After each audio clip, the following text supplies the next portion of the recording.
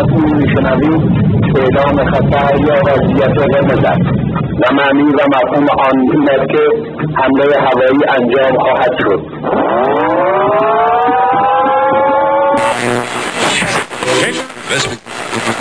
اینجا تهرانه، یعنی شهری که هرچی که توش میبینی باعث تحریکه.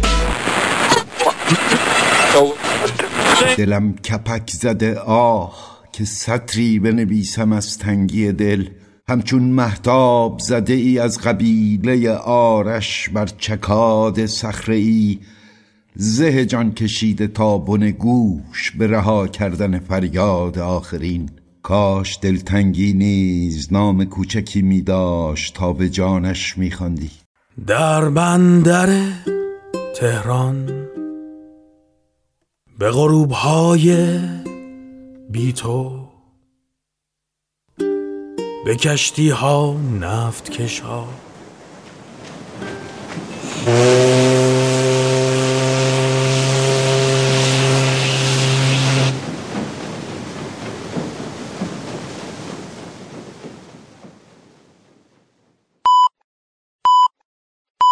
اینجا رادیو بندر تهران، قسمت 28 متروک.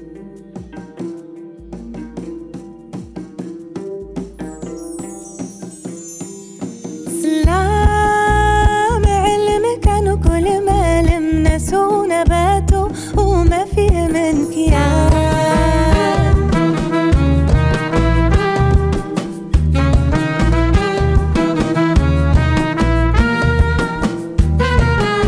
يا شجرة يا زينة الشجر خزنة سر العمر مراية كياني بين سما وأرض شمخة راسخة نور الشمس ونجوم فيك وفيك هذا انت القمر نسلم على كل فاكهة فيك وعروق وراق وعواد ونباتات وزهر يا شجرة الأقدار. اینجا حوالی میدان منیریه تهران، من محمد امین چیتگران هستم و متروک 28مین قسمت رادیو بندر تهران رو به تاریخ 15 آذر ماه 1398 تقدیم شما می کنم. متروک به جای یا کسی گفته می شود که ترک شده باشد.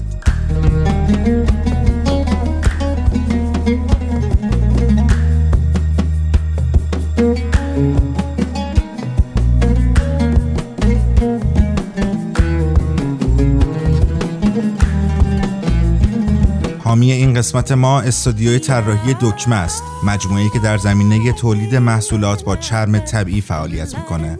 من چند باری به کارگاه این دوستان سر زدم و چیزی جز عشق و مهربانی و تلاش ندیدم. لطفاً به صفحه اینستاگرام این مجموعه به شناسه دکمه دیزاین مراجعه کنید و ماحصل تلاش اونها رو ببینید. مطمئنم خوشتون میاد. شجر رو میشنوید با صدای و خانم ها آقایان. خوش آمدید و سلام بر شما.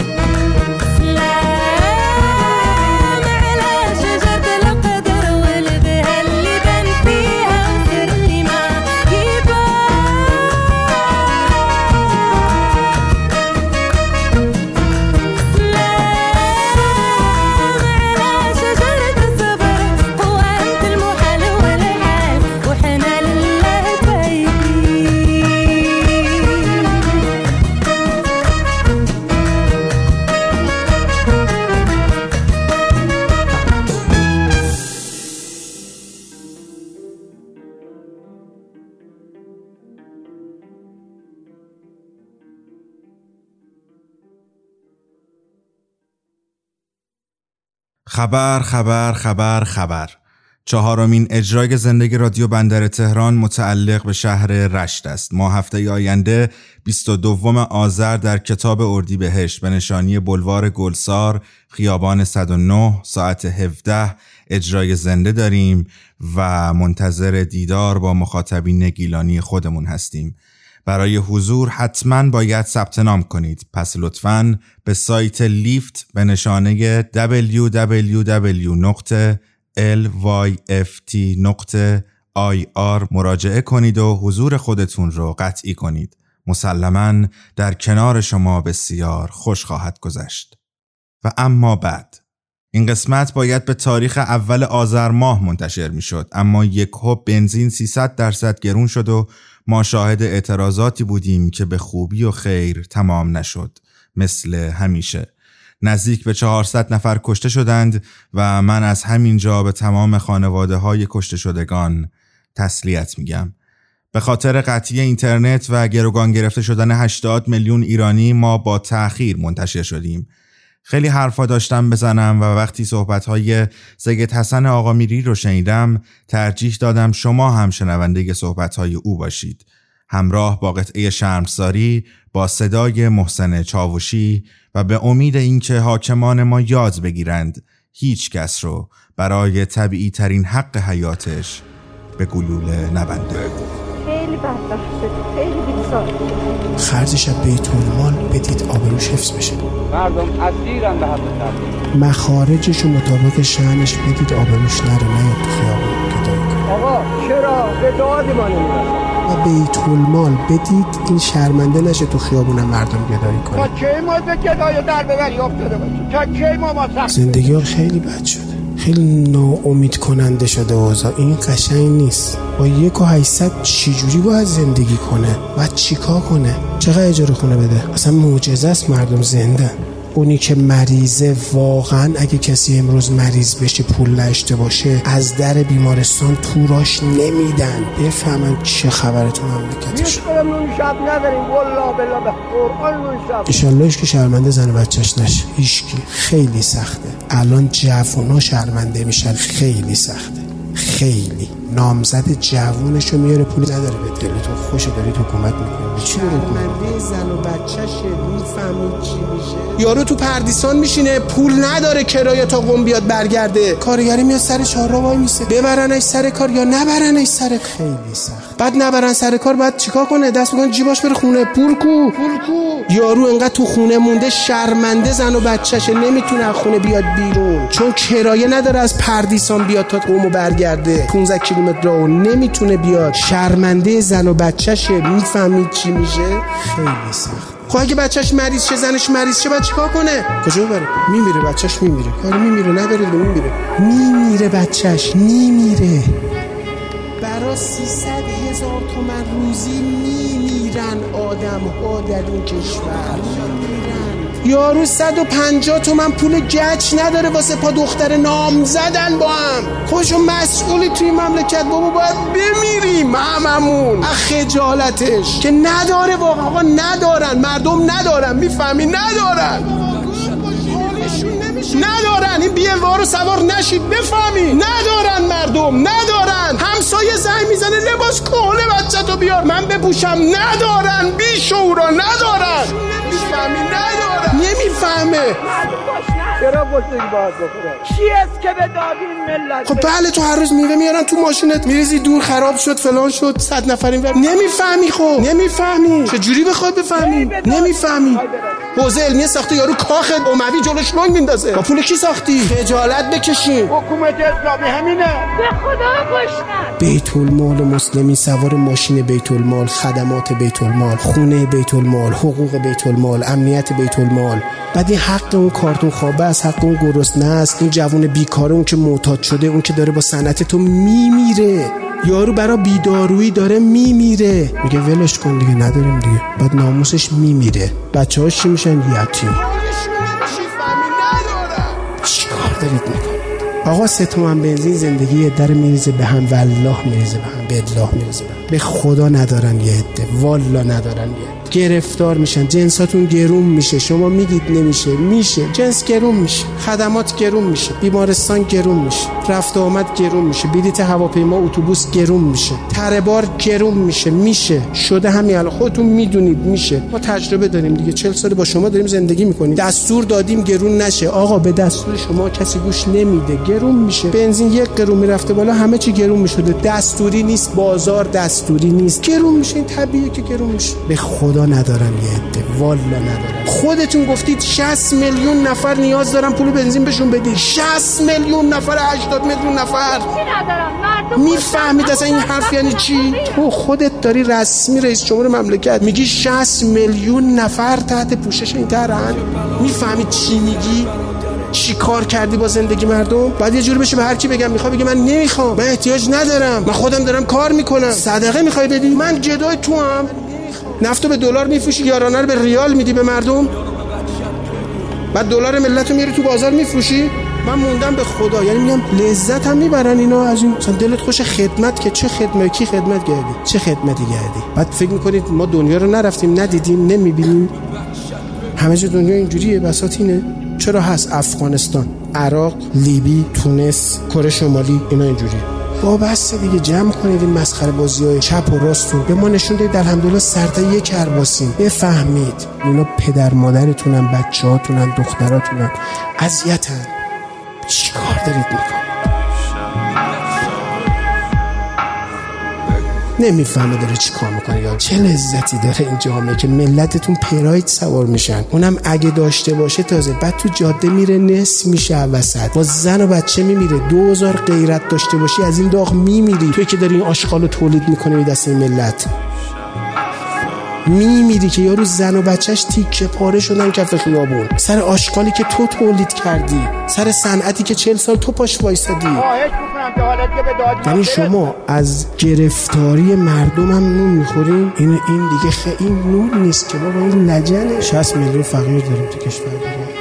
تو که داری مردمو میزنی، مگه این بابا ننت نیستن داری میزنی؟ این داداشت نیست داری میزنی؟ اون سرباز بچه هم مملکته، مگه از خارج آوردن آدم؟ تو چرا میزنی؟ اصلا چه جوری میتونید هم دیگه رو بزنید؟ تو کیو داری میزنی؟ چه جوری میتونید تو باباتون بزنید؟ تو چه جوری میتونی سنگ بزنید؟ چه جوری میتونید بکشید هم دیگه؟ چه جوری میتونید آتش بزنید اموال هم دیگه رو؟ نزن بابا جون، تو کیو داری میزنی؟ چرا میتونه یه کسی اینقدر خشن بشه، اینقدر عصبی بشه؟ همینجوری مصیبت پشت مصیبت داره میاد، هیچ کی هم نمیره بررسی کنه چی بود چی شد، کیو کشتین. بچه مردم اگه مرده باید تحقیق کنیم کی زده، غلط کرده کسی زده، باید معلوم شه کی کشته، چرا کشته. از دو طرف تک تک اینا که کشته شدن بعد معلوم شه کی بودن، چرا کشته شدن. یه عدهشون مردمن، اینو که دیگه میفهمید مردمند. بشینید ازشون سوال کنید چرا اومدی بیرون. ببین یکی زنش مریض میشه، پول نداره، کسی هم نداره دو شب در خونش بزنه، به کی بگه باور کنه که لنگه؟ من میفهمم یعنی چی. به کی بگه؟ ملت گرفتارن، یه عده گوشنن. چیو داری میزنی؟ قصد آزار نداره، قصد تخریب نداره. به کی بگه باور کنه که لنگه؟ من میدونه دل من این سلسله چجور زنده. فکر کن یه ذره،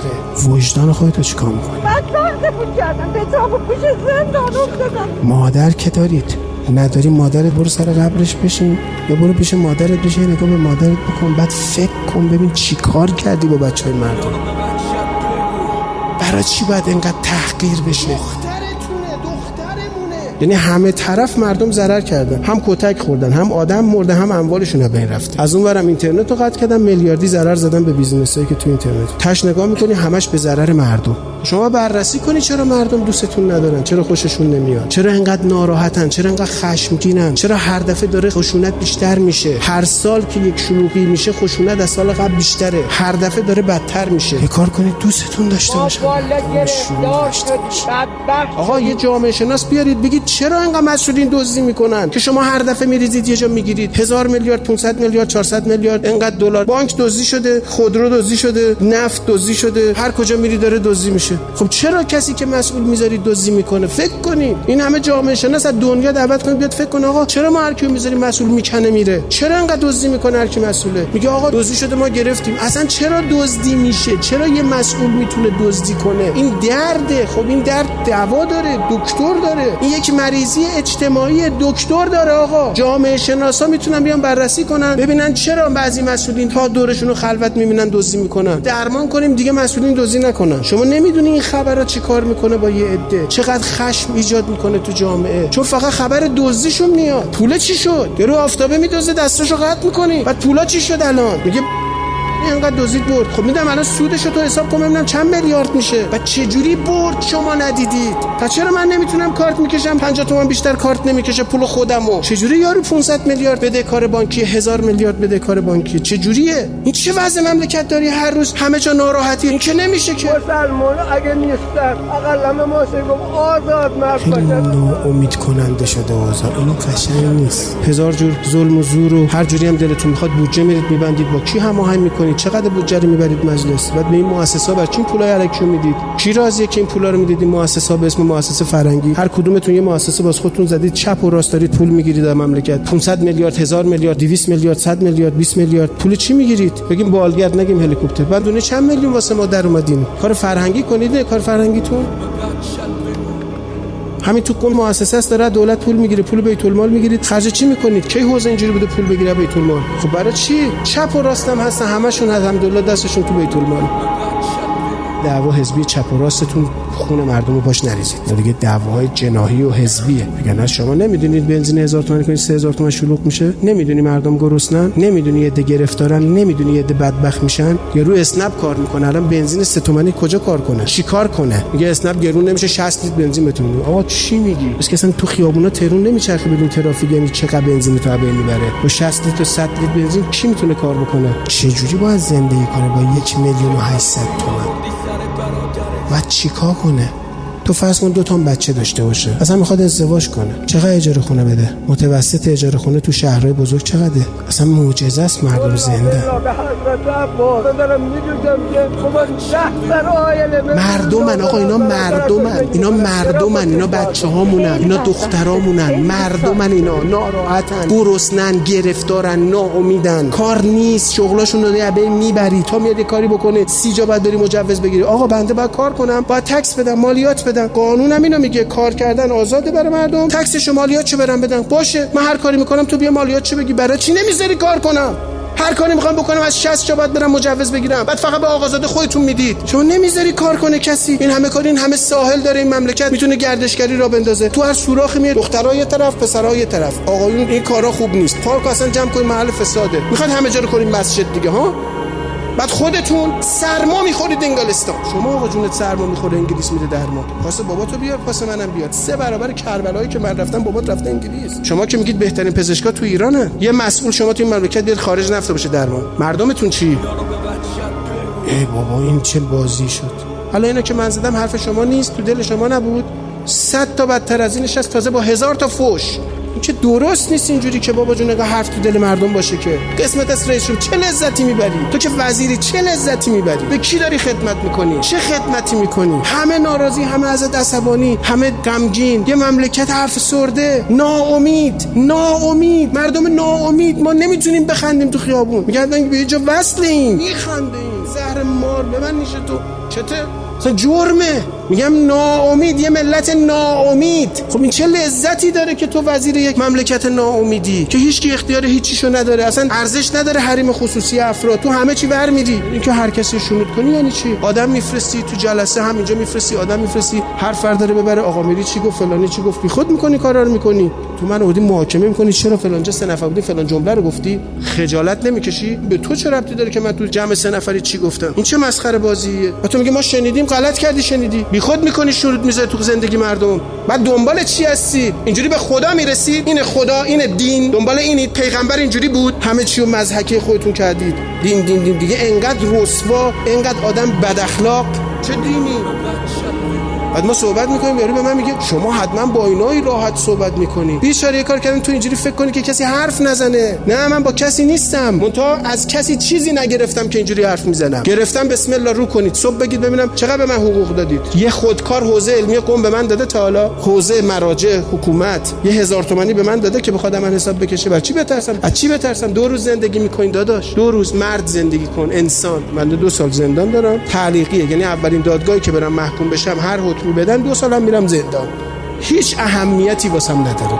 هیچ کی هم ناراحت نیستم، حتی اون قاضی که این حکم به ظلم به من داد. همونم رفتم کربلا زیر قبه امام حسین دعاش کردم. گفتم آقا من از این راضیم، من تو دلم یه خار کسی نیست.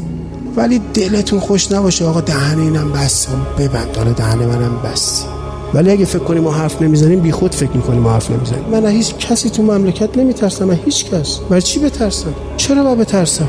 مسئولین قرار شد نوکری ما رو کنن، مملکت رو آباد کنن، اومدن شیفته خدمتن، به ما خدمت کنن، شأنی هم جز نوکری مردم ندارن. تو اومدی نوکری منو کنی، تو غلط میکنی با من بد صحبت کنی، بخوای به اسم امنیت منو بگیری، به من بگی حرف نزن. این چه بازیه؟ فکر میکنن که دیگه هیچی نمیفهمه. خب درست نیست که. بر چی باید بترسم؟ یه چیز الکیه، هو الکی انداختن. آقا میگیرم میبرم، مگه شهر هرت مگه الکیه؟ گرچه الکیه ولی اینقدرم الکی نیست. غلط میکنی بخواد. وجدان خودتو چیکار میکنی؟ یه کار کنید دوستتون داشته باشید. یه کار کنین مردید یکی دعاتون کنه، یکی زیر تابوتتون بیاد، یکی سر خاکتون بیاد. پست مادام العمر وجود نداره تو این عالم. به خدا این پستا تموم میشه، همتون از سر پستاتون میرید کنار. اون روز که پیر میشی یه گوشه میشینید فکر میکنید، پشیمون این کاری که کردید نباشید. 2 نفر باشن بگن خدا باباشو بیامرزه، خدا خیر بهش بده. فکر کنیم آقا هممون میمیریم، به خدا میمیریم، به همه مقدسات میمیریم. بعد ما رو با اعمالمون میذارن یه جا، میگن این تو این اعمالت خودت میدونی، کسی کاری بات نداره. اعمالت تو رو میسوزونه، اعمالت رندت میکنه، ریزت میکنه. یه کار کنید اون روز که با اعمالمون روبرو میشیم شرمنده نباشیم، حالمون بد نباشه، دلمون برا هم بسوزه، دلمون برا هم دیگه بسوزه، دلمون بسوزه برا هم. مملکت محبت کم داره، مردم بتونن درست زندگی کنن، مردم شرمنده زن و بچه‌شون نشن. خدا کاش به مسئولین انصاف بده، دید باز بده، معرفت بده.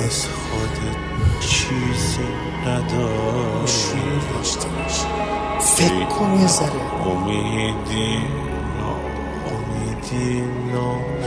امید کننده شده اوضاع، این قشنگ نیست. هیچ کس حتی خودت خیلی ندیدی. ای تنگ دستی چشمات رو هرچی دلت میخواست بستی.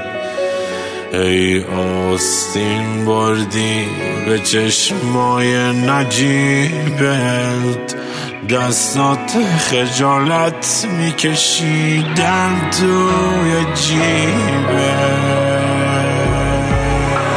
ای لقمه توی خون زدی تا زنده موندی، عمری دم از بارون زدی تا زنده موندی.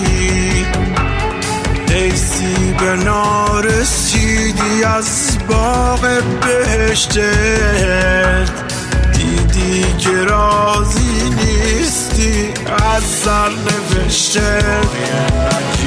هرچی بهت تقدیم شد دوز و کلک بود، قلبت شکست از بس که دستت بی نمک بود. با این و نجنگ، فرار کن فرار از مردم دورنگ، فرار کن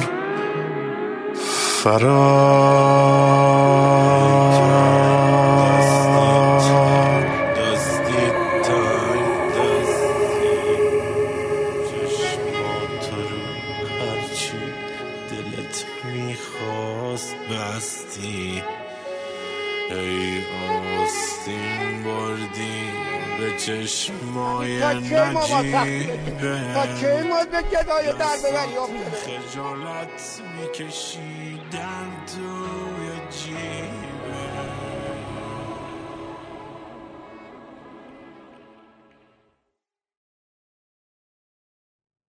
وقتی 16 سالش بود با محمد جواد حسن‌زاده ازدواج کرد. میخواست از خانه‌اش، از شهرش، از انزلی بیرون بزند. آقای حسن‌زاده تازه به استخدام شرکت شیلات در آمده بود و به تهران منتقل شده بود. بله را در همان اولین جلسه خواستگاری به آقای حسن‌زاده داده بود. پسر 20 سالش بود. آقای حسن‌زاده به مامان گفته بود پسر خوبی بود اما کمی شیرین میزده. گفته بود زیاد هم برا روی نداشته، زیاد که نه، اصلاً نداشته. در واقع به مامان گفته بود آقای حسن‌زاده زشت بوده. مردی کوتاه قد، لاغر، با دست‌های دراز و البته موهایی که ریزشش شروع شده بود. اما از آنها بود که آدم میتوانست به او بگوید چه میخواهد. آقای حسن‌زاده دوستش داشت. واقعاً هم او را میخواستش.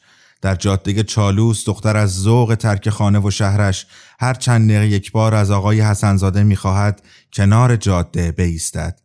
آقای حسن‌زاده هم هر بار مانند بار اول میخندید و یک چشم میگفت. دختر پیاده میشد و چند تا جیغ و چند لبخند به همسرش تحویل میداده و دوباره سوار میشدند و به سمت تهران راه میافتادند. خانم نظری خانه ای را که خودش و آقای حسن‌زاده در آن زندگی می‌کردند دوست داشت. آنها خانه ای در زیرزمین ساختمانی اجاره کرده بودند در خیابان نیروی هوایی. منظره پنجره‌اش هم رو به خیابان بود و هم نبود. در واقع پنجره خانه هم سطح خیابان بود.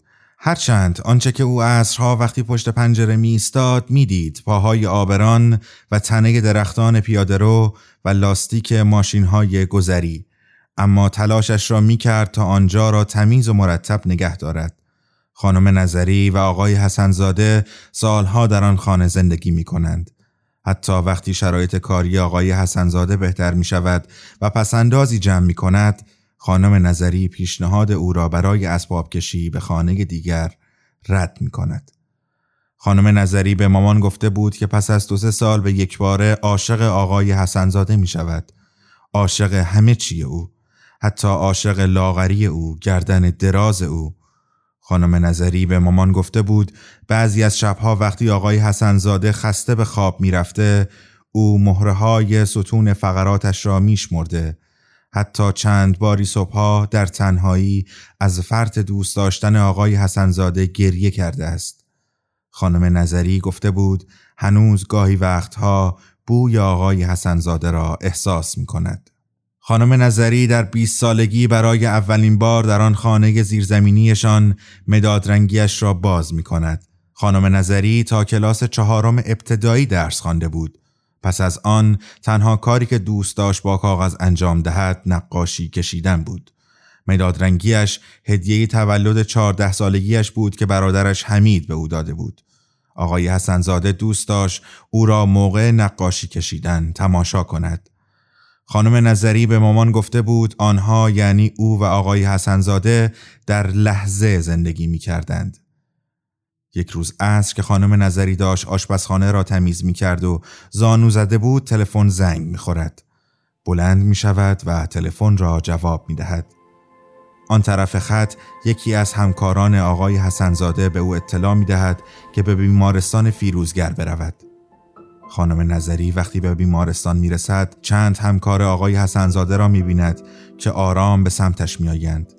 به او میگویند آقای حسن‌زاده وقتی پشت میزش نشسته و کاغذها را بالا و پایین میکرده و چایش را مزه میکرده از هوش میرود. به او میگویند آقای حسن‌زاده سکته قلبی کرده است.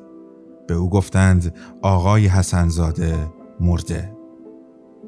آن شب وقتی به خانهشان برمیگردد و پشت پنجره میایستد هنوز چشمانش خشک بودند. حتی موقعی که پدر و مادرش هم از انزلی به تهران رسیدند صبر می کند و باز هم گریه نمی کند. خانم نظری را برای اولین بار وقتی که روی مبل خانه ما نشسته بود و داشت نارنگی را از وسط باز می کرد دیدم. زنی گوشتالو با رانهایی چاق، با سینه هایی درشت، با موهای مجعد و کوتاه که چند ماهی می شد از رنگ کردنشان می گذشت. چشمانی درشت با خط چشمی سیاه. سلام دادم، 2 پر نارنگی گوشه لپش انداخته بود.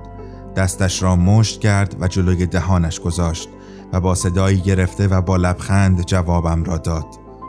از او به خاطر عطر تشکر کردم. خانم نظری هر 3-4 ماه یک بار به آستارا می رود. این کار را سالها انجام می دهد. به آستارا می رود و جنس می خرد و بر می گردد و آنها را می فروشد. لباس زنانه و مردانه، زیر و رو، لوازم آرایشی، شامپو و عطر. گاهی هم از قبل سفارش می گیرد. تنها یک بار در حدود 7-8 ماه شد که به آستارا نرفت. در آن مدت بیشتر عصرها پیش مامان می رفت و با هم حرف می زدند. در یکی از همان روزها بود که برای اولین و فکر می کنم برای آخرین بار خانم نظری مرا بغل کرد. پاگرد طبقه دوم را که رد کردم دیدم خانم نظری دم در آپارتمانش ایستاده است. مامان هم دم در خانه‌مان.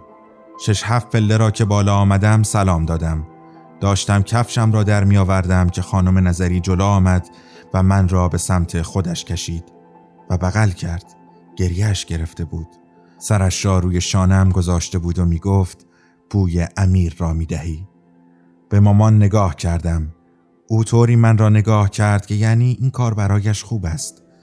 3 ماهی می شد که از مرگ امیر برادرزاده‌اش پسر حمید می گذشت. امیر 28 سالش هم نشده بود. یک روز صبح سوار پژوی 206 می شود، راه می افتد، در اتوبان نیایش پشت فرمان سکته می کند. ماشین کج می شود و می رود و به استوانه‌های پلاستیکی اول خروجی مطهری می خورد و می ایستد. 10 دقیقه بعد خانم فاطمه اسحاق تبار گوینده رادیو پیام از ترافیک شدید در اتوبان مدرس شمال به جنوب خبر می دهد و از رانندگان می خواهد آرامششان را حفظ کنند و بین خطوط رانندگی کنند. قبلاً خانم نظری به مامان گفته بود که برادرزاده‌اش امیر پسر شلیست، یعنی بیخیال است، تن به کار نمی دهد. با هم خندیده بودند. پس از مرگ آقای حسنزاده خانم نظری یک بار دیگر ازدواج می کند با محسن جباری. از او بچه دار می شود. به مامان گفته بود این دفعه می خواستم با کسی ازدواج کنم که در کار دولتی نباشد، کارمند نباشد. به مامان گفته بود کارمندها پشت میزهایشان دق می کنند. وقتی مامان بهش گفته بود که ممکن است برای غیر کارمندها هم بلا بیاید، گفته بود برای آنها خطر کمتر است، چون آزادند. آقای جباری کار آزاد داشت. با دوستش در طبقه دوم پاساژ علاءالدین مغازه‌ای دارد، خرید و فروش تعمیر موبایل. دیشب مامان گفت خانم نظری عطرهای دیگر هم آورده. بیا این دفعه یک عطر دیگر بگیر. قبول نکردم. به عطر خودم عادت کردم، به بویش، به شیشه‌اش. شبیه قمقمه سربازان است. به مامان گفتم هر کس باید بوی خودش را بدهد. 3 سالی شده که این عطر را به خودم میزنم. عطرهایی که خانم نظری از آستارا می آورد. هر بار وقتی مامان دارد پول را به او میدهد میگوید الان اینها توی تهران خیلی گرانتر است. من هیچی رویش نمیکشم. البته این فقط مخصوص شماست. همینها را هم وقتی مامان دارد جعبه عطر را به من میدهد میگوید. من هم هر بار میگویم این دفعه سر راهم به یکی از عطر فروشی های وزرا میروم و قیمت میگیرم.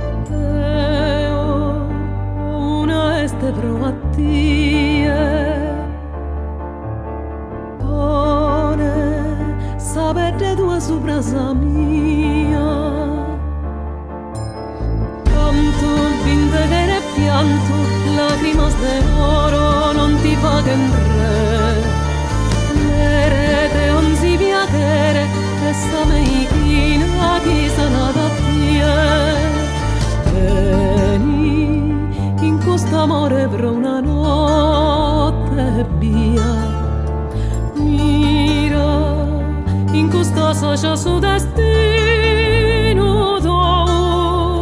یادداشتی برای شما خواندم با عنوان خانم نظری از علی بزرگیان و آنچه که حالا میشنوید.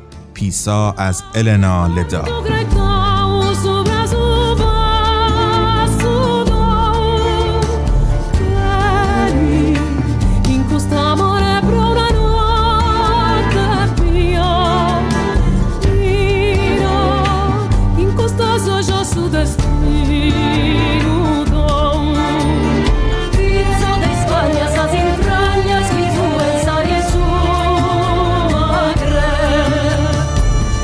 Juliana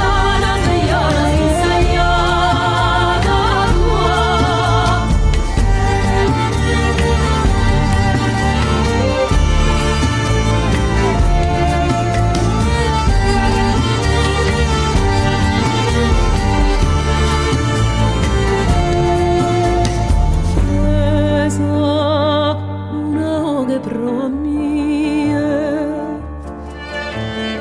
nove suba sudosura meu cantas os fiancos pintas sonos e colores in manos en pes tutas que non code annuda curren assis frenus o sentidos míos pesa e non ti virmes coro meu in te ona cagos tu tempus que no cones piuso pasu desizu e spizu e nasci desas lanas tuo e noi siamo Susano Calano meres desa musica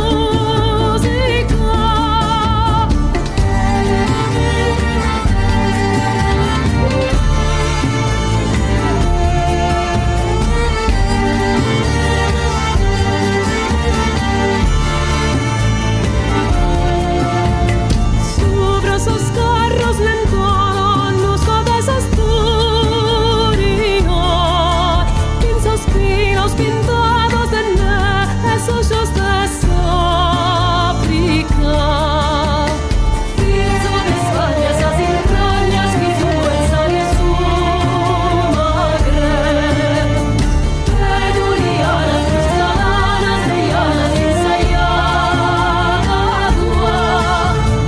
feliz salore su nivel sostegno non le quedan nois tienen in mano es luego manzano es amor es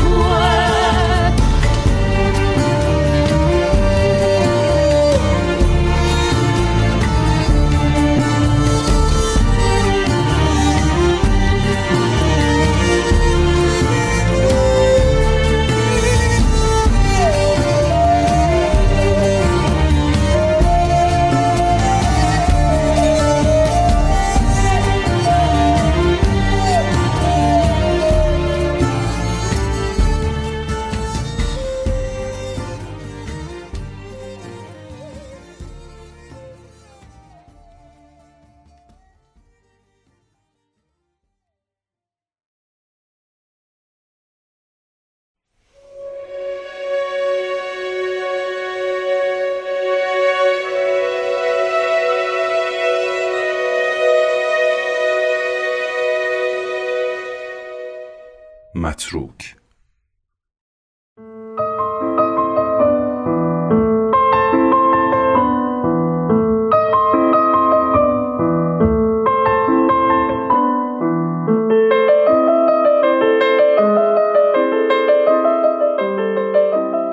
من توی رویام نمیدونم کی شروع شد یا رویای کی بود. فقط اینو میدونم که توی خواب طولانی بودم و بعدش یه روز بیدار شدم.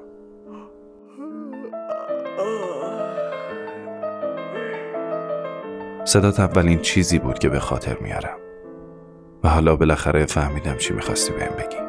یکی بود، یکی نبود. چیزی که از همون روز اول با اشتیاق به دنبالش بودی.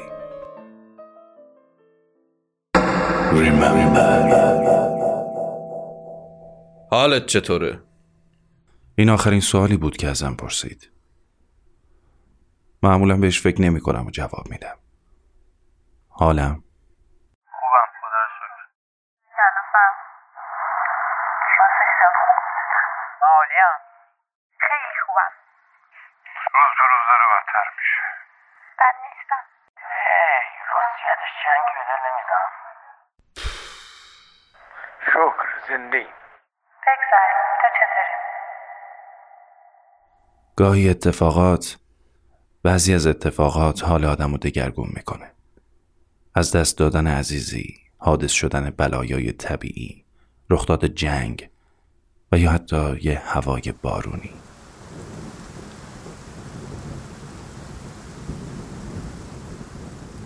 اما گاهی چیزی دگرگون نمیشه. همه چیز داغون و خراب به نظر میرسه. حتی خرابتر هم نمیشه. گوجه کیلوی 15 تومن، بنزین 3000 تومانی. آدمی که نفسهای آخرشو میکشه؟ آره، مثل یه بیمار معتاد داغون که سالها بدترین مواد مخدر رو مصرف کرده و حالا رو تخت بیمارستان منو میگه تکیه گاهی تو سیستم ایمنی روحی و جسمیش باقی نمونده تا بتونه زنده بمونه. دلیل مرگ پیر شده بود دیگه، مافنگی بود. بعضی روزا حس میکنم این همون بیمارم. رو تخت بیمارستان دراز کشیدم و به زور دستگاه تولید اکسیژن زندم. مدت هاست از جام تکون نخوردم. زخم بستر گرفتم. چرا روز نمیشه؟ این روحه که جسمو بلند میکنه، نه؟ روحمو میبینم که جدیداً بدون جسمم پرسه میزنه. اونم انگار مچاله شده. از اینجا از انگشتای دستم داره میکنه، داره جمع میشه تو قلبم. قلبم نمیتونه. پوف میترکه. باز دستان بیست شده. چرا اینقدر آسمون ابریه؟ پس کی قراره رنگ خورشید رو ببینیم؟ ساعت چنده؟ 10 و 11 دقیقه. خوابیده ساعتم. خوبه که میتونه بخوابه. دوست دارم بخوابم ولی نمیتونم. همش دارم میجنگم. یه لوپ ذهنی تو مخمه که نمیذاره. بهش میگم همینجام، میگه نیستی. خیلی وقت نیستی. خیلی زوده برای فراموشی گرفتن. ولی ظاهرا یادم نمیاد صبح امروز بود یا دیروز. امروز چند شنبه است؟ آخر هفته است. جمعه. اسیر شدی بابا. میدونی روحم اسیر شده، عبیر شده. دوست دارم چند ساعتی بکنم و از اینجا برم یه سرزمین دیگه، جایی که نمیدونم کجاست ولی حداقل اینجا نیست. دلم میخواد تا اونجا پرواز کنم. این که نیست که. میخوام برم سراغ سرنوشت، سراغ قصه ای از پیشتر راهی شدم. همون قصه ای که تو بدو تولد به شرط فراموشی برام خوندی. Remember. یکی بود، یکی نبود.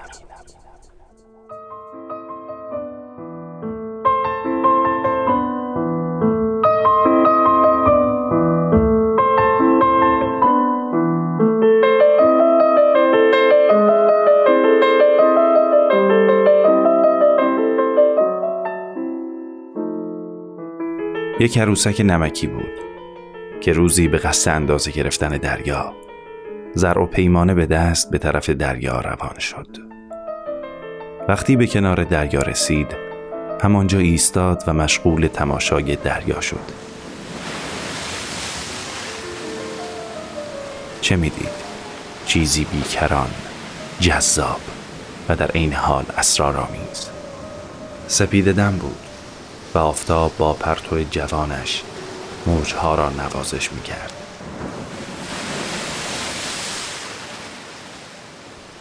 این گونه نمی‌شد فهمید. باید دل به دریا می‌زد. تا آن لحظه عروسک نمکی بود. پیمانه و زر در دست پا به دریا گذاشت. موجی آمد و رفت. به پاهایش نگاه کرد. انگشتانش محو شده بود. موج بعدی آمد، بزرگتر، بلندتر. عروسک نمکی را سوار کرد و با خود به دل دریا برد. وقتی پایش به آب رسید با دریا یکی و به کلی محو و ناپدید شد. زرع و پیمانه روی آب شناور با موجی دیگر راهی ساحل شد تا شاید عروسک نمکی دیگری بیاید و بتواند از ژرفای دریا چیزی برای ما نقل کند.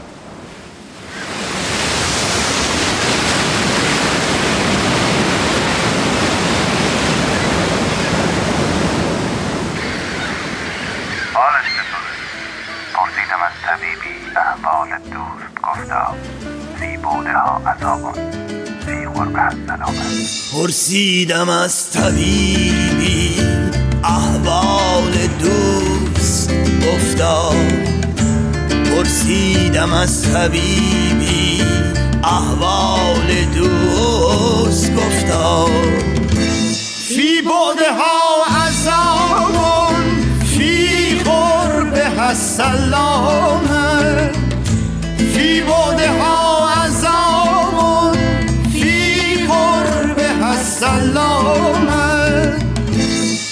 حافظ چو طالب آمد جامی به جان شیرین حتی یذوق منه کأسا من الکرام عاشق شر نروزی کار جهان سرایه ناخوانده نقش مقصود از کارگاه هستی گر افتد به دستم. یادداشتی با عنوان متروک از برنوش پورغفار به همراه قطعه‌ای از محسن نامجو را شنیدید.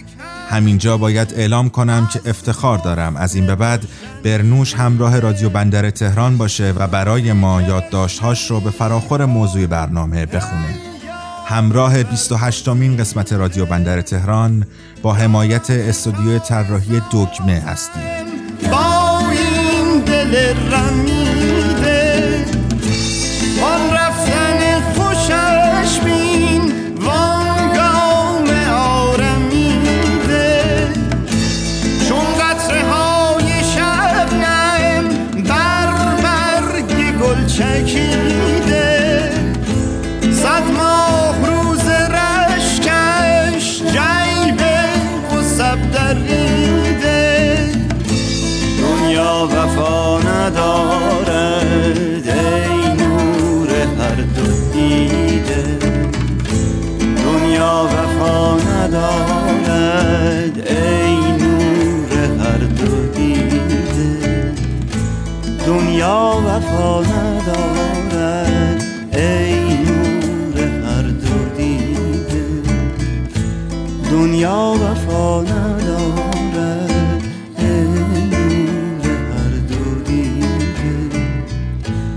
دنیا وفا ندارد ای نور هر دو دیده دنیا وفا ندارد ای نور هر دو دیده دنیا وفا ندارد ای نور هر دو دیده دنیا وفا ندارد نور هر دو دیده دنیا وفا ندارد نور هر دو دیده دنیا وفا ندارد ای نور هر دو دیده دنیا وفا ندارد ای نور هر دو دیده دنیا وفا ندارد ای نور هر دو دیده دنیا وفا ندارد ای نور هر دو دیده.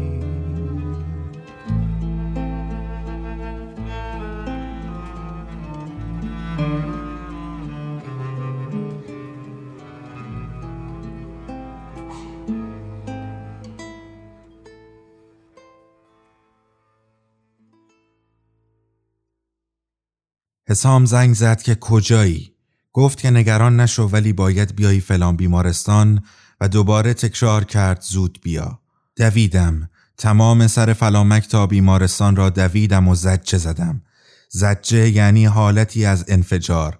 چیزی در حد پاره شدن آخرین رشته های تنابی که به جایی وصل است. دکتر گفت فشار عصبی بوده. فشار عصبی بعد از یک بازجویی طولانی. حسام گفته بوده معده‌اش تیر میکشد. معده نبوده، قلب بوده. یک قلب غمگین پر از درد، پر از فشار. نشستم کف لابی. دیدم توان حرکت ندارم. لال شده بودم. یک لحظه دنیا کوبیده شد توی سرم. گفتم نه، این عادلانه نیست، انصاف نیست. دنیا باید به من فرصت جبران بدهد. به حسام، به علیرضا، به دکترها میگفتم که عادلانه نیست. نگاهم میکردند. بالای سرش که رسیدم خالی شدم. بیهوش، انگار هیچ وقت در این دنیا نبوده. دستها کبود، صورت لاغر، ریش 2 روزه، ماسک روی صورت. دویدم بیرون. باید کاری میکردم، باید کاری بشود کرد، نباید اینقدر الکی از دست برود.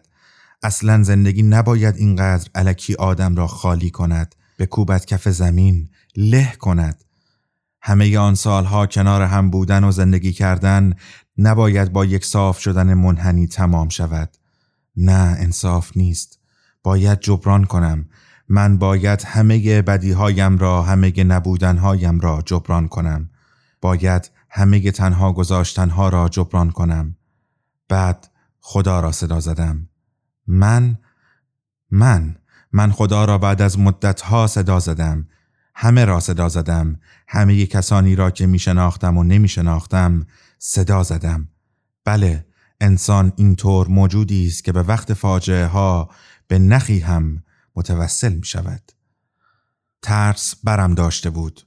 یک بار زندگی فرصت خداحافظی از پدر را از من گرفت. نباید تکرار می شد. نباید می گذاشتم تکرار شود. رفتم بالای سرش، آرام صدایش زدم. گفتم باید با من حرف بزنی، باید بلند شوی، باید من را ببخشی، باید توی چشمهایم نگاه کنی و بگویی بخشیده‌ای. علیرضا دستم را گرفت. نمیدانند. کسی چه میداند آدم وقتی هوار میکشد توی دلش چه خبر است؟ چه میدانند دنیا وقتی آوار میشود آدم باید چه خاکی توی سرش بریزد؟ باید زمان برگردد، باید برود عقب، باید برود تا قبل از آن سفر پاریس لعنتی. باید بایستم جلویش بگویم نمیخواهم بروی، نباید بروی. باید آن غرور مزخرفم را بگذارم کنار، بنشینم روی چمدانها و نگذارم. باید بگویم، باید خیلی چیزها را برایش بگویم. دنیا باید فرصت جبران خیلی چیزها را به من بدهد.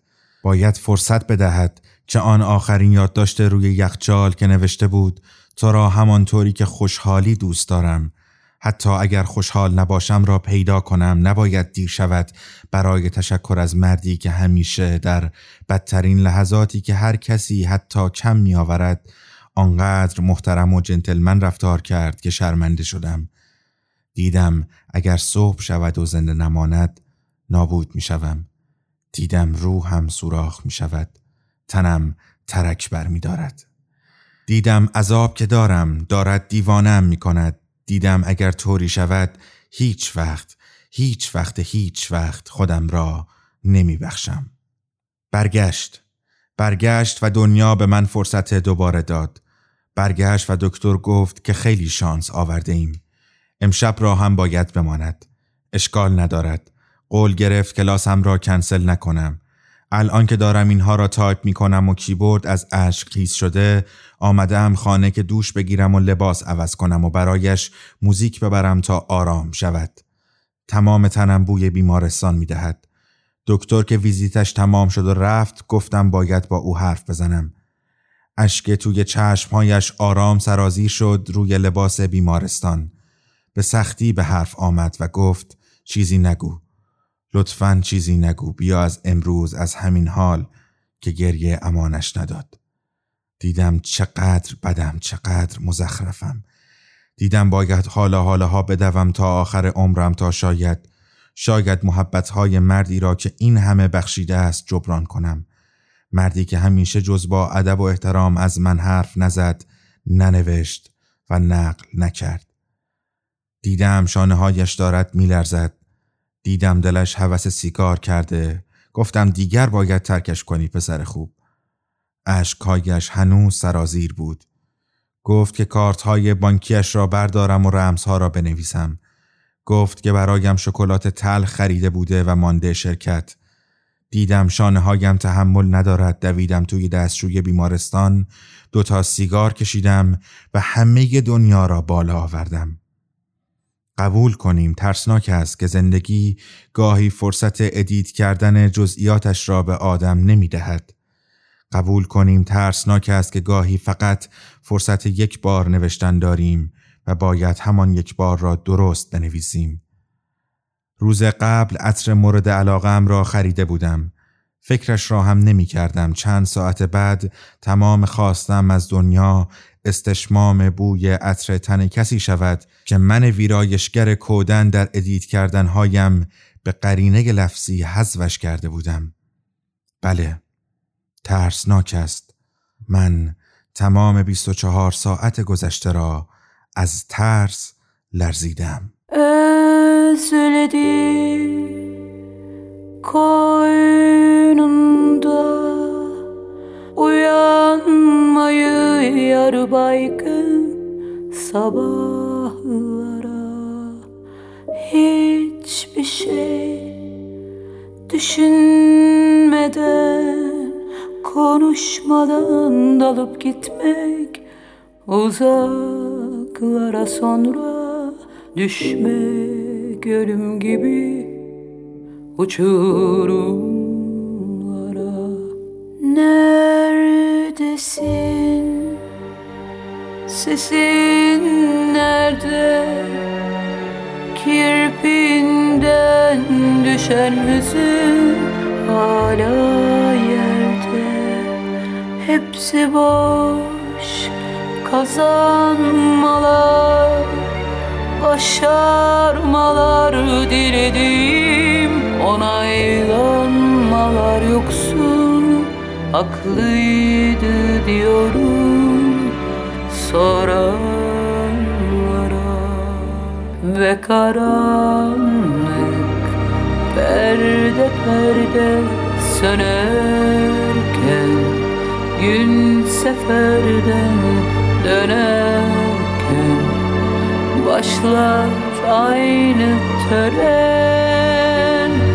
Hayat bıraktığı yerden tüm hızıyla dönerken, ben onu seyrederken, çıkar yeni akşam. Ben kedim yatağım, çok şikayetçi senden. یادداشتی برای شما خواندم از وبلاگ کنار کارما با عنوان از ترس ها و آنچه که حالا میشنوید. من گربه ام، رخت خوابم، با صدای سیزن آکسو. Kazanmalar, başarmalar dilerim, onaylanmalar yoksun, haklıydı diyorum soranlara. Ve karanlık perde perde sönerken, gün seferden dönerken, başlar aynı tören. Hayat bıraktığı yerden tüm hızıyla sürerken, ben onu seyrederken, çıkar yeni akşam.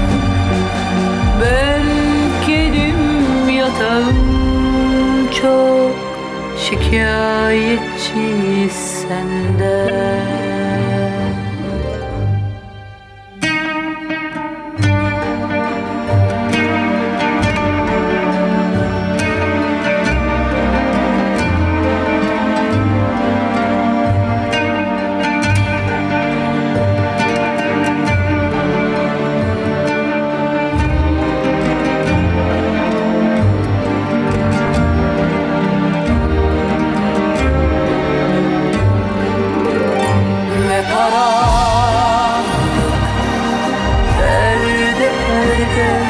Sönerken, gün seferden dönerken, başlar aynı tören. Hayat bıraktığı yerden tüm hızıyla sürerken, ben onu seyrederken, çıkar yeni akşam. Ben kedim yatağım, çok şikayetçi senden.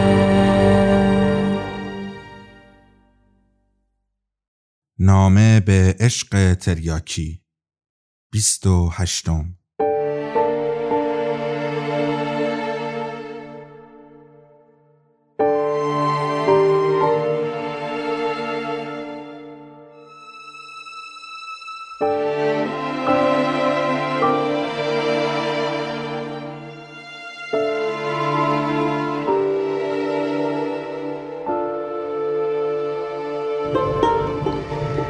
چی شد بالاخره؟ وکیلش فرمان فرستاده داشتن بعد برن دادگاه. گفتم بهت توپش پره مینا. امضا کردی؟ تو بیا باش که حرفی بزن. با تو که شوهرشی نمیفهمی چی داره میگه. من چی کارم؟ اصلا نمیشونه 2 کلمه به من حرف بزنه علی. همش در میره از من. کار خودته. این همه سال رفیقین. برو ببین اصلا این چی میگه. بعد 10 سال زندگی تا الان میخوای بفهمی چی میگه. بهش گفتم اول میریم شمال پیش مادرم بعد میریم دادگاه. شرط گذاشتی؟ اینجوری لااقل مجبور 5 ساعت کنار من بشینه گول نخوره شاید 2 کلمه حرف بزنه. با این حرفای گفتنی بود که کسی غمی نداشت. یعنی بعد 10 سال آدم حق نداره بدون زنش چشه واسه چی داره میذاره بره؟ شما شمالتون رو بریم برگردین. من خودم یه زنگی بهش میزنم. زنگ فایده نداره علی. بعد بشینی یه جا قشنگ باش حرف بزنی. بعد تو هم قبول داری. تو دانشگاهی و پرسیدی فلانی چه تیپیه؟ یادته؟ چی بهت گفتم؟ گفتی بلند پروازه. خب کر بودی؟ برداشته فرم فرستاده دانشگاه تورنتو.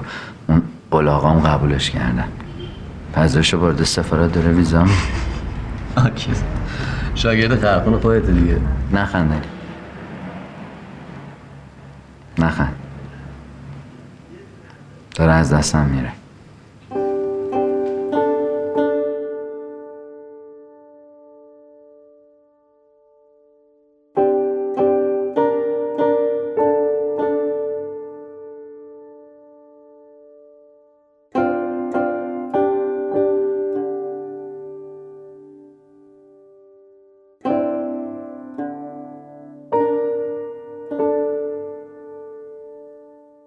ببین مرتضی چی؟ تو عاشق واسه 15 سال پیشتی. من الانشو میبینم. عوض شده علی. من دارم بهت میگم. همه عوض شدن. تو کیو میشناسی که هنوز مثل 15 سال پیشش باشه؟ تو. خوبه که من عوض نشدم بعد این همه سال.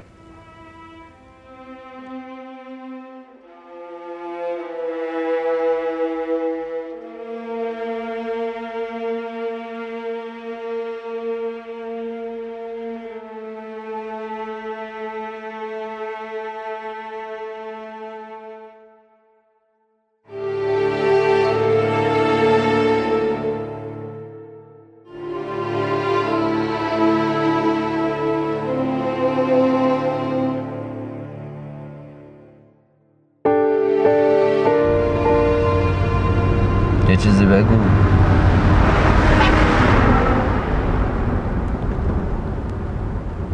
چی بگم؟ چته تو؟ حرف بزن. چی میخوای بگم بهت؟ قبلا اینطوری نبود. مشکل از منه. خونه ندارم، ماشین ندارم، کار ندارم. عوض شدم. خب آدم عوض میشه دیگه. مگه دست منه؟ مگه تو عوض نشدی؟ مگه تو همون مینای 10 سال پیشی؟ مگه اون کارایی که میگفتی کردی؟ مگه سر حرفت وایسادی؟ معمار شدی؟ خونه ساختی؟ نشدی؟ نساختی؟ چرا؟ کی جلوتو گرفته بود؟ یه بار بهت گفتم نکن، نمیذارم، نمیشه، نمیتونی. من که هرچی خواستی بهت دادم. من که به هر سازت رقصیدم. داد نزن. داد میزنم. چرا نزنم؟ گفتی کار نمیکنم که درس بخونم، گفتم باشه. گفتی بچه نمیخوام که کار کنم، من خر خاک بر سر، گفتم باشه. هر غلطی کردم قر زدی. خونه ساختم گفتی پول توش نیست، برج ساختم گفتی بساز بفروشی. منو تنها گذاشتی مینا، منو تنها گذاشتی. حالا هم داری بعد از 10 سال زندگی منو با هیچ و پوچ ول میکنی میری. با هیچ و پوچ. من ندونم چرا، نپرسم. گفتنی نیست. آخه چیو گفتنی نیست؟ یا میدونی چرا یا نمیدونی؟ اگه میدونی بگو ما هم بفهمیم، اگه نمیدونی تو گوه میخوری جداشی. درست حرف بزن. من آدمم، شوهرتم، 10 سال باهات زندگی کردم. داری میکشی منو. چی میخوای تو؟ میخوام ولم کنی. ولم کن دیگه.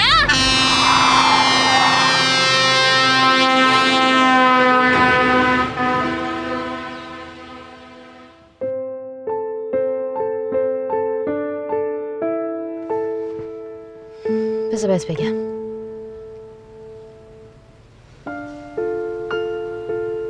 من صبح که از خواب پا میشم دلم میخواد کسی نباشه با هم حرف بزنه. میخوام از خونه که میرم بیرون کسی منتظر نباشه برگردم. دل کسی تنگ نشه واسم. کسی منو نخواد. میخوام تنها باشم مرتضی. من نباید زنت میشدم. بچه بودم، اشتباه کردم. 2 روز دیگه پا میشم نگاه میکنم میبینم پیر شدم. دستام خالیه. هیچی ندارم از خودم.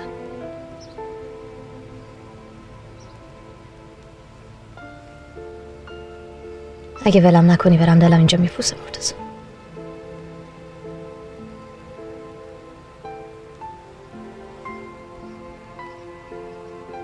تو بند نمیشه اون طرف. سرت میخوره به سنگ برمیگردی. اینا رو نگو مرتضی. اون همه سال که آذر نبود من تک و تنها گلیم خودم عذاب کشیدم. تازه اومدیم و نشد. لااقل حسرتشو نمیخورم، میگم سعیمو کردم. بیکس میشی مینا. بی کسی کم دردی نیست. من دوستت دارم. عاشقتم. ولی من دیگه عاشقت نیستم.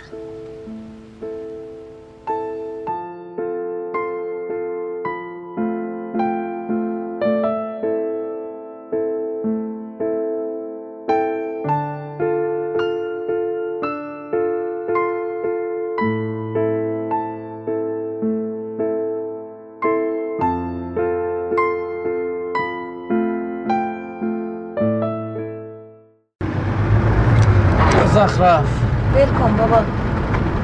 حالا میگم بیاین. ولش کن دیگه. نه حالا بذارین بگم. دوباره یه چیزی به آدم میگم. خب به همین. میخوام ببرمتون یه جایی که فقط قربون صدقتون برم. چطوره؟ حالا تازه دارین گوش میکنم. من میخوام بلند شم از خونم. کلیدمو قراره بدم دست محسن واسه مشتری جور کنه. همون کلیدی که پیش شما مونده بود. حالا شما بیاید خونه منم ببینید. شاید شما شدید مستاجر ما. جاشم عالیه. همین جلوتر. برم. ببین. یا.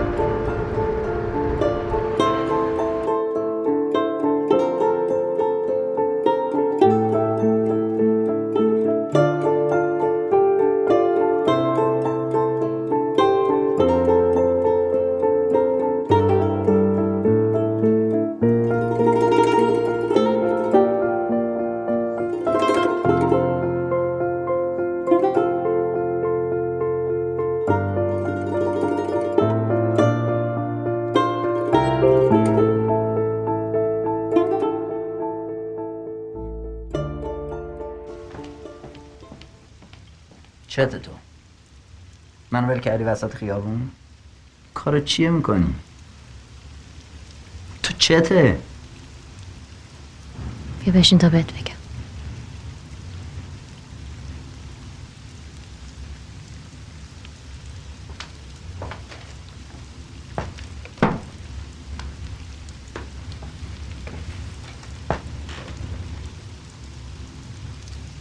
سورا که می اومدیم خواب دیدم آذر خودشو کشته. نمیگم خواب دیدمش درست قبل از اینکه تصادف کنیم. قشنگ دیدمش کنار اون نهره که رفتم، کنار همون درخته یه قراری گذاشتم. معامله کردم مرتضی. با خودم گفتم اگه آذر زنده باشه من میمونم، نمیرم. قول دادم. به کی؟ نمیدونم، به خودم، به تو، نمیدونم به کی، ولی باید پاش وایسم. با میسم.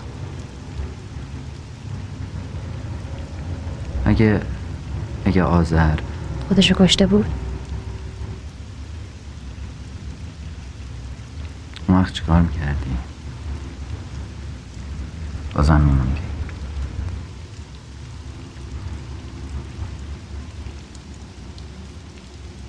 این راهش نیست مینا.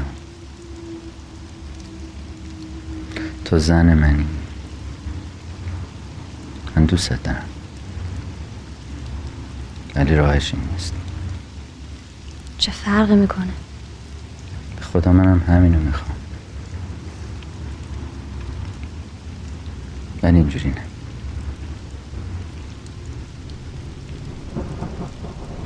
من حاملم مرتضی. رفتم آزمایشگاه، جوابشم گرفتم.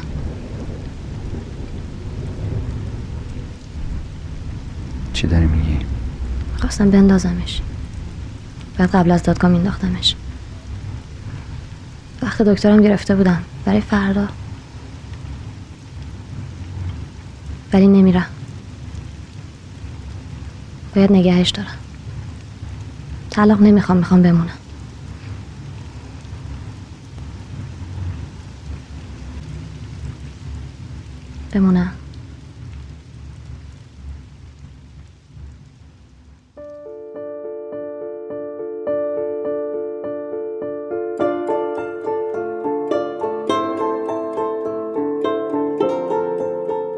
در قلب دریچه‌ای هست به نام مهر.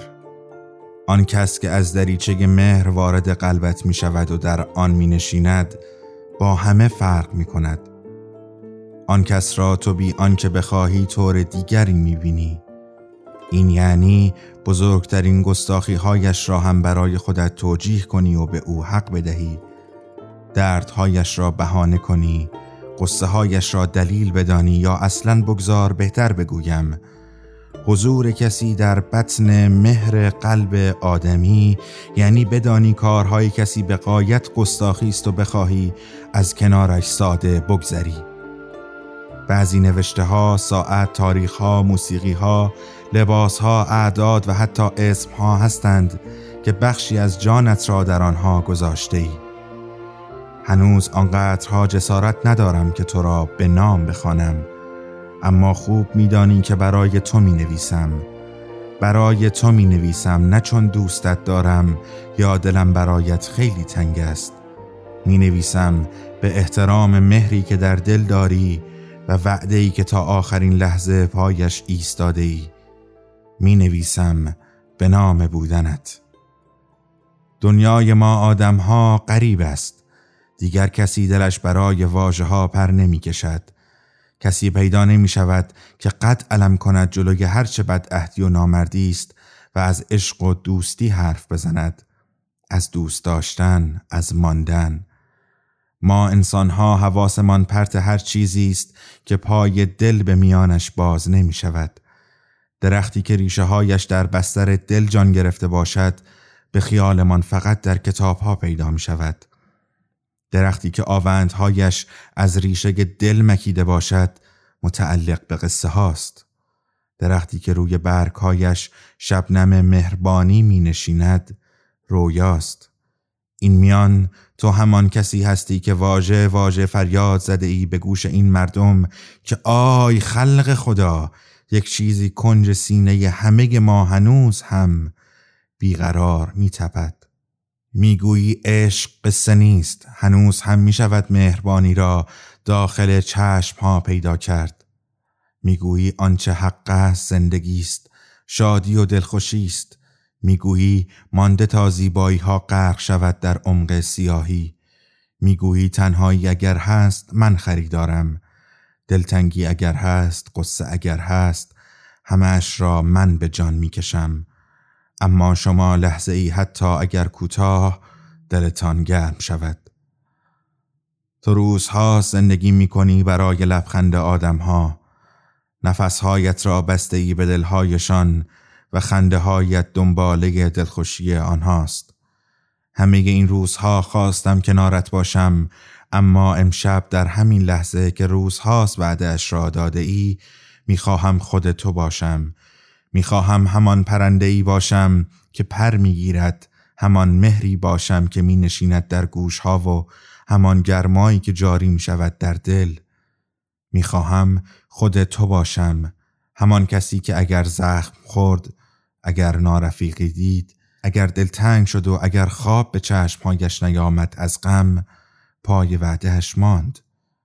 میدانی مهربان، اینجا که تو ایستاده ای تازه آغاز ماجرایی است که سخت یا آسان پایانش خوش است و من خود تو هستم در قلب این قصه. ای همه گل های از سرما کبود،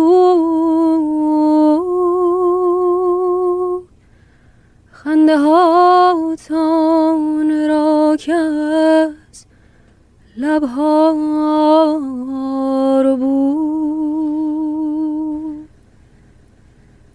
هرگز این چنین غمگین نتافت، با هرگز این چنین تنها نبود. روزگاری شام غمگین خزان، خوشتر از صبح بهارم می نمود. روزگاری شام غمگین خزان، خوشتر از صبح بهارم می نمود. این زمان حال شما حال من است، ای همه گل های از سرما کبود.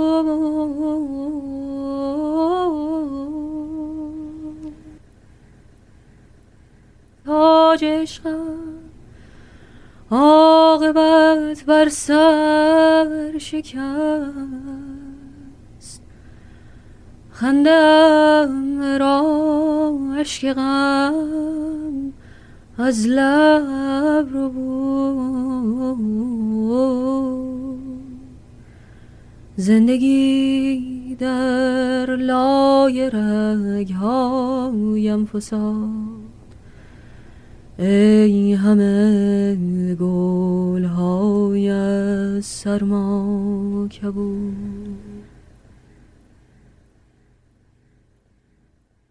قسمتی از نامه به عشق تریاکی رو برای شما خوندم. در هر قسمت از رادیو بندر تهران گوشه‌ای از این نامه ها رو میشنوید و آنچه که بعد از آن شنیدید از سرما کبود با صدای آیدا شاه قاسمی. این پایان قسمت 28 رادیو بندر تهران است که با عنوان متروک تقدیم شما شد. رادیو بندر تهران رو میتونید از طریق تمام پادگیرها بشنوید: اپل پادکست، گوگل پادکست، کست باکس، ساندکلود، اسپاتیفای و تمامی پادگیرها. این قسمت رو با چند روز تأخیر در کانال تلگرام قرار خواهیم داد. در اینستاگرام و توییتر هم هستیم و میتونید نظرات خودتون رو همراه با هشتگ رادیو بندر تهران به ما برسونید. اگر هم به دنبال حمایت از ما هستید میتونید به 2 لینکی که به همراه این پادکست منتشر میشه مراجعه کنید. برای دوستان خارج از کشور این نکته رو بگم، لطفاً به خاطر اینکه پیپل ایران رو تحریم کرده، اگر میخوان پرداختی داشته باشن از هیچ گونه کلمه فارسی، کلمه تهران، کلمه ایران، کلمه رادیو استفاده نکنن.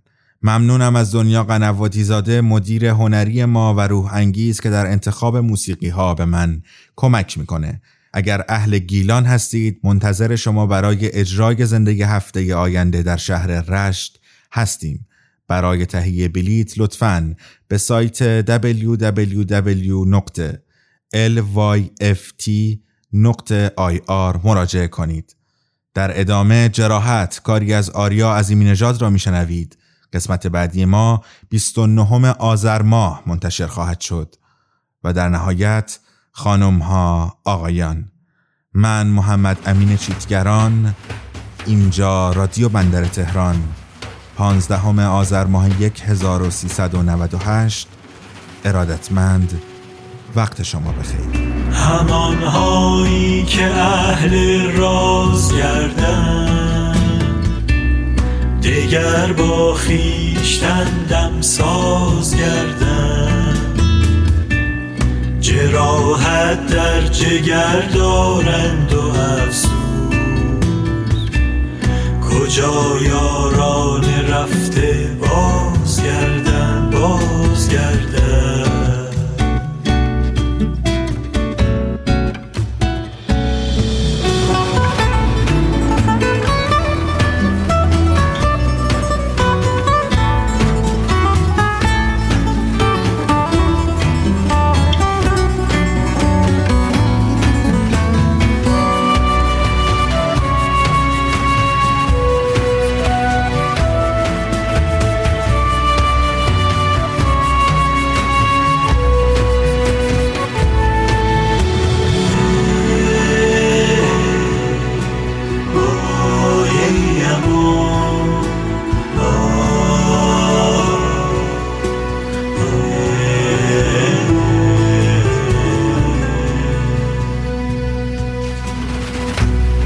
اسیر روزگار گرم و سردی،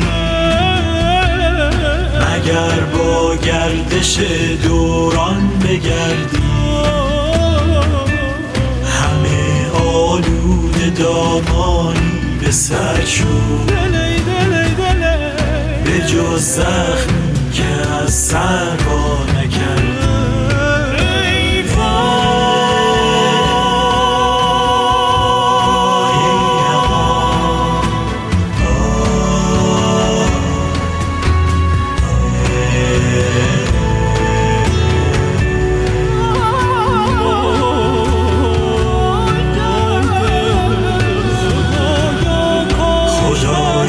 کاش مستی